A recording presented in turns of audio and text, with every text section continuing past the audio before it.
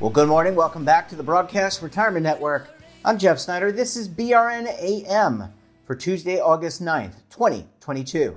And our top story today, a retirement exemption plan is a wedge between small and big retirement players. Well, joining me now to discuss this and a lot more, Austin Ramsey is a journalist with Bloomberg Law. Austin, so great to see you. Thanks so much for joining us on the program this morning.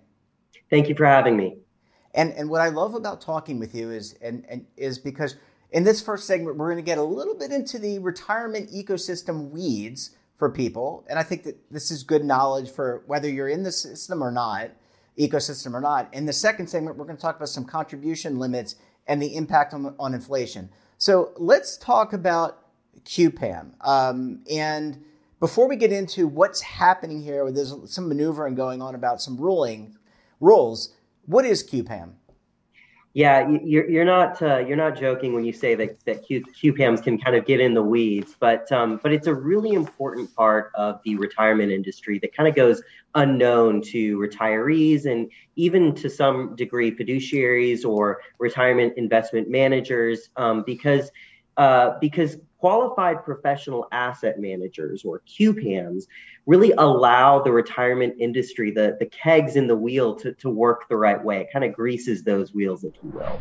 So as many of your viewers and you undoubtedly know, the retirement industry is largely regulated in law by ERISA, the Employee Retirement Income Security Act, which was passed in 1974 and has been revised a number of times.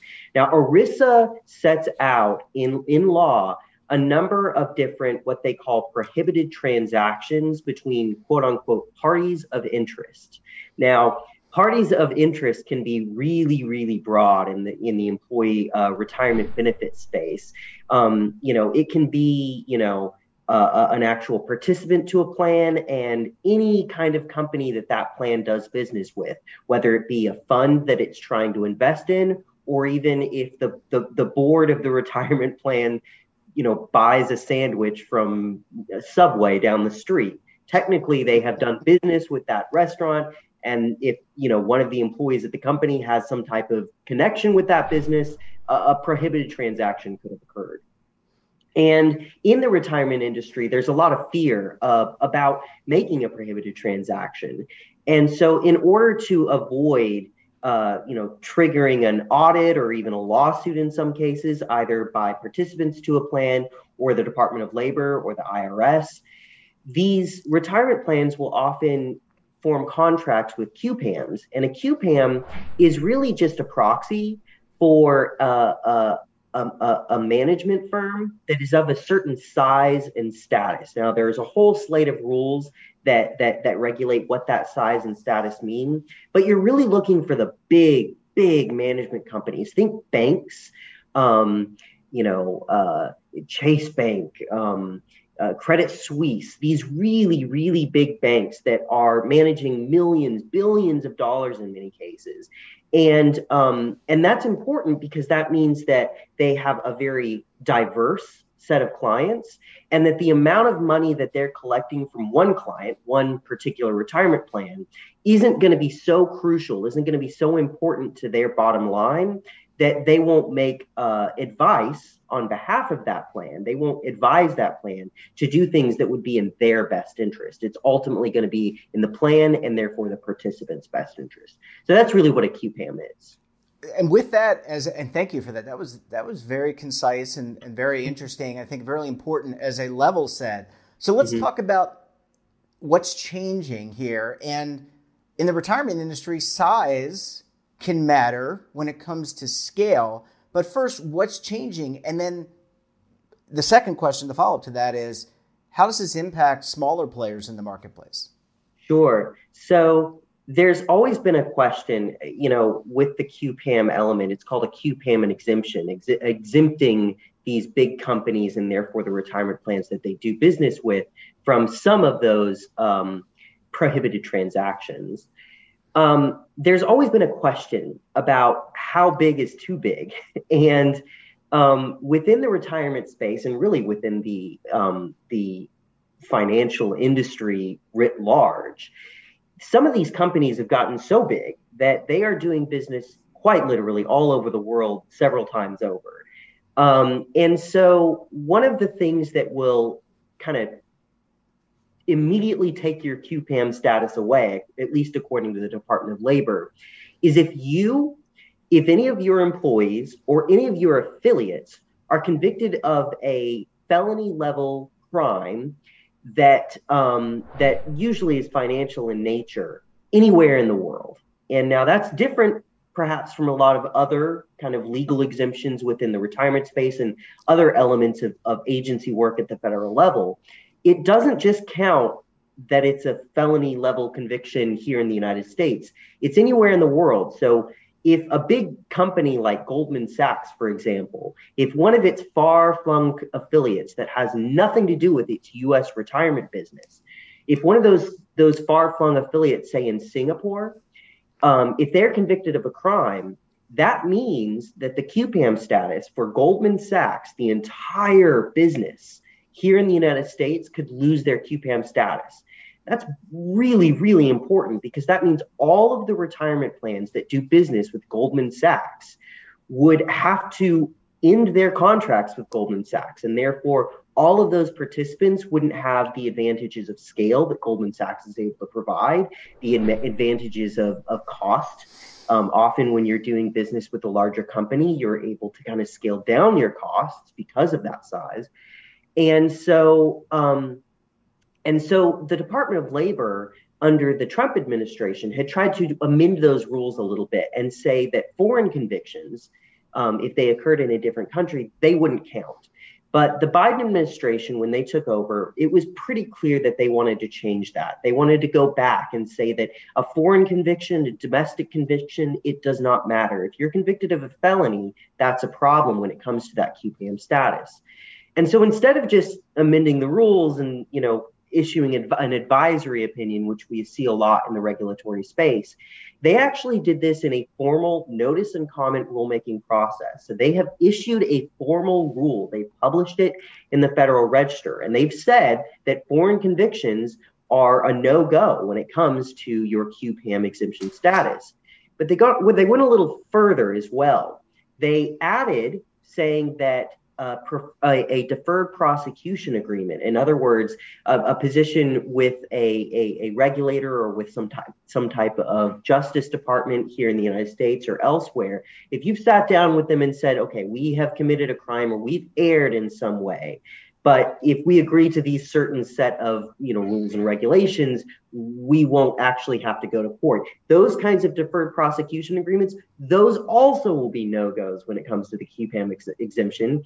And then they've added a whole plethora of kind of vague, lying to the department or making significant mistruths to the department. If you over any documentation to the Department of Labor and any of that documentation is untrue, or you made a significant error that would lead the Department of Labor in the wrong way or in the wrong direction, the Labor Department has said that they're going to treat those also as no-goes for the QPAM exemption. And so it really has the potential here to change the name of the game for the retirement industry, because really big companies that have been relying on the QPAM exemption for a long time could risk losing that. And of course, as I mentioned before, this is the grease behind the wheels that makes the retirement industry work. So there's some potential for some big problems here.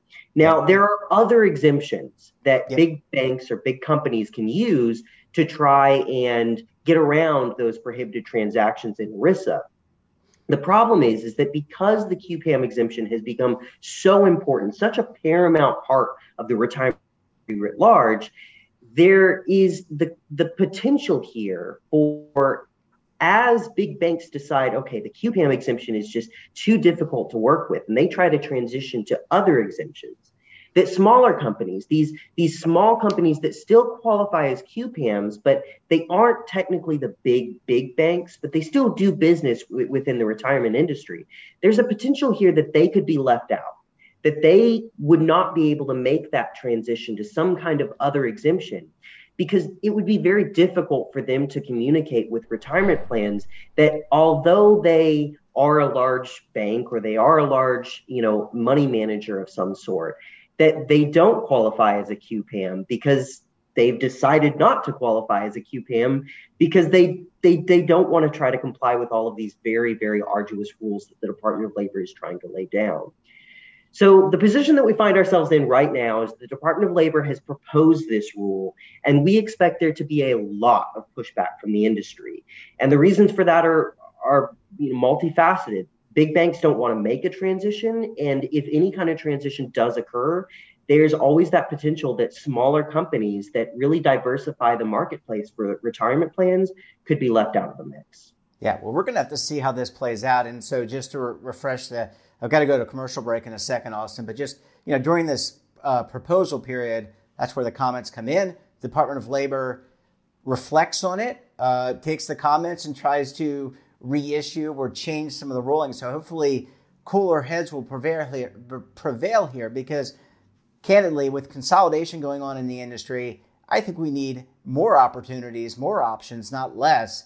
It's just going to further constrain things, and you're going to drive people out of the marketplace that have a important role to play. Maybe not with mega plans, but maybe with smaller plans. Austin, I need to take a very quick break. When we come back, inflation on the rise. What's it mean for 2023 contributions to your 401k, 403b, or governmental 457 plan? You're going to want to stay tuned right here on BRN AM.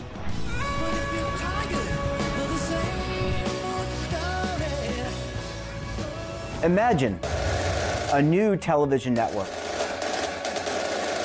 that will make you richer, healthier, and in control of your financial future.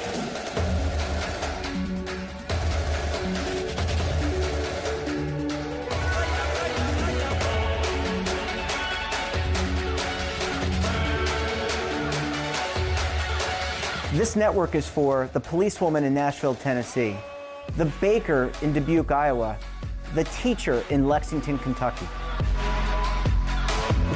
We want to make the idea of savings and retirement culturally relevant.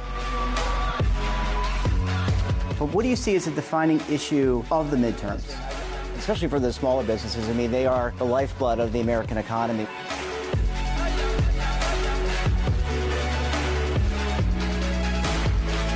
Featuring exclusive interviews, current affairs, and docuseries. 33 years old, you retired early. The philosophy is money only matters if it helps you live a life that you love. But you got to start thinking about retirement as soon as you get in. The Broadcast Retirement Network will drive very high engagement with premium partnerships. So this isn't retirement and savings for your parents or grandparents. This is for all Americans. And we're going to change the way you think about money.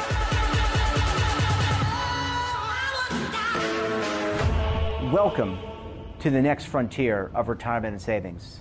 This is BRN, the Broadcast Retirement Network. Are you over 50? Would you like to get up to 33% more income in retirement? Then call now for this free book, Annuity Do's and Don'ts for Baby Boomers. This free book reveals little-known secrets about annuity strategies that will help you make the right choices before buying an annuity. Call right now for your free book, and as a bonus, we'll also throw in a free annuity rate report, both absolutely free for calling Annuity General today. Call 800-504-8194. Welcome back. We're talking this morning to Austin Ramsey. He's a journalist with Bloomberg Law. Austin, thanks so much for staying with us this morning. Thank you for having me. I'm enjoying the conversation. Yeah, this is good. And again, for the audience's benefit, whether you're in the industry, retirement or financial services industry, or you're not, this is the machination that goes on in the retirement ecosystem. New rules, regulations change all the time. They have an impact, as they do in other marketplaces. So Austin, really great to talk about that. Now let's talk about inflation. I don't want to necessarily talk to you about inflation because I think we're all experiencing it. If we travel using our cars, if we're going out to buy food or going out to dinner, we're feeling it everywhere. But this has an impact on the contribution rates for 401k plans in 2023. And you explored this. What can you tell us? That's right. So you're absolutely right that inflation is happening. I don't think that there's any way to get around that now. And we all know that. No one needs to explain that. But what that ultimately can mean for retirees or individuals who are nearing retirement is that the buying power that they have with the income that they've saved up, or perhaps even the income that they are going to get through Social Security benefits, ultimately that income is going to have a lot less buying power. And so the Department of Labor and the IRS tries to get around that on a yearly basis by increasing the contribution limits, the amount of money that you can make on an annual basis to your qualified retirement plans at work. And so, prior to COVID-fueled inflation that we had seen, these numbers hovered somewhere around the $20,000 mark. I think it was $19,500 before COVID-19 hit us. After that, for the last 2 years, the IRS bumped that up a little bit and said that contribution limits could be $20,500 on an annual basis.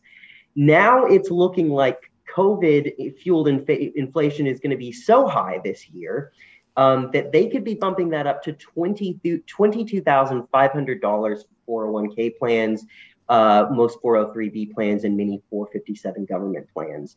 Now, why does that matter? Well, it matters because that means that for individuals nearing retirement, if you have the capacity to save more, perhaps you're going to need to do that. I know that can be a really hard thing to do. It ultimately means that you're going to have to sit down with your monthly or your yearly budget and figure out how and in what ways you can amend that budget to make a little bit more of a contribution. But at the end of the day, that's important because it means that you will be able to stretch that retirement income that you're working on out just a little bit further. Anytime that inflation is happening, it means that the amount of money that you think you have is not going to be as much when it comes to retirement. And we don't know when the war, for example, in Eastern Europe is going to end. We don't know when gas prices are going to come back down. So if you're nearing retirement, at least in the short term, that amount of money is going to matter a lot. Yeah, and we've seen, Austin, Social Security. I think there's the thought there that the cost of living adjustment, the COLA, which is what this is kind of falls under, is going to go up for 2023 for people on Social Security. This is another example, as we talk about inflation on this program, where it kind of permeates. I mean, it filters down into retirement plans. Austin, as you said, not everyone can contribute up to the max. Look, there are many of us who can barely contribute to a retirement plan, whether it's a 401k or an IRA. But I think the takeaway here is that the cost of living is going to go up, at least in the near term, for retirement. You need to be prepared for that in some way, shape, or form. So this is another opportunity to do that. That's right. You mentioned Social Security. Ultimately, a lot of federal agencies that are adjusting their yearly contribution limits, whether it be the Department of Labor, the IRS, even the Pension Benefit Guaranty Corporation that insures some of these big pension plans within the private sector, they are ultimately looking to the Social Security Administration and the adjustments that they make on an annual basis to determine what kind of contribution limits they're going to set.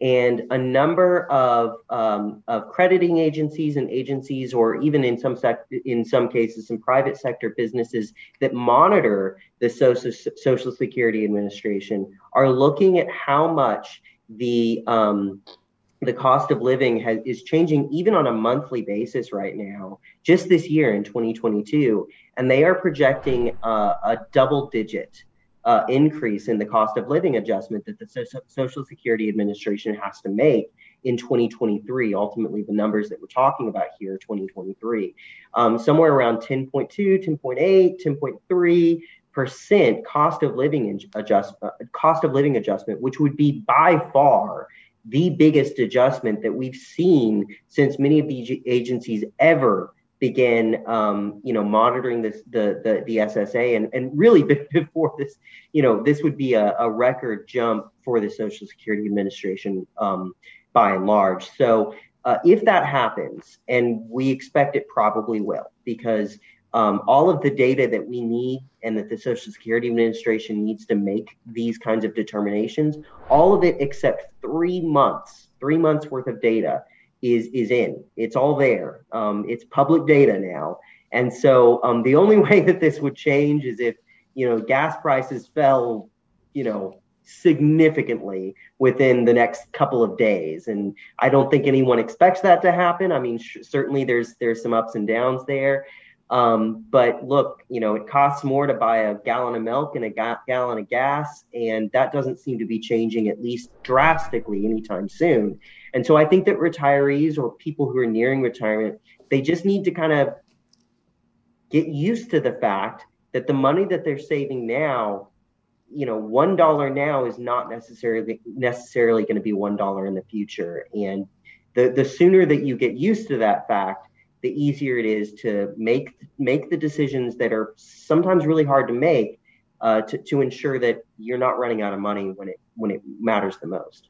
Yeah, I think this is we can't. There's nothing as individuals we can do about inflation, as you said. I mean, the Federal Reserve trying to clamp down with raising interest rates, but there are things that you can do from a budgeting perspective. And if you're a sponsor of a retirement plan, there's education opportunities here. I think we'll need to be talking about that on future shows. Austin Ramsey, so great to see you as always. Thanks so much for joining us. And we look forward to having you back on the program again very soon, my friend. Thanks so much, Jeffrey. And always a pleasure. That wraps up this episode of BRN AM. Have a topic of interest, someone you think we should talk to, drop us a line. And don't forget, for all the latest curated news and lifestyle, wellness, finance, tech, so much more, all in one place, check out today's edition of our daily newsletter, The Morning Pulse. Want to search our archives, check out our latest content. We'll visit our website and, of course, our streaming partners. We're back again tomorrow for another edition of BRN AM. Until then, I'm Jeff Snyder. Stay safe, keep on saving, and don't forget, roll with the changes.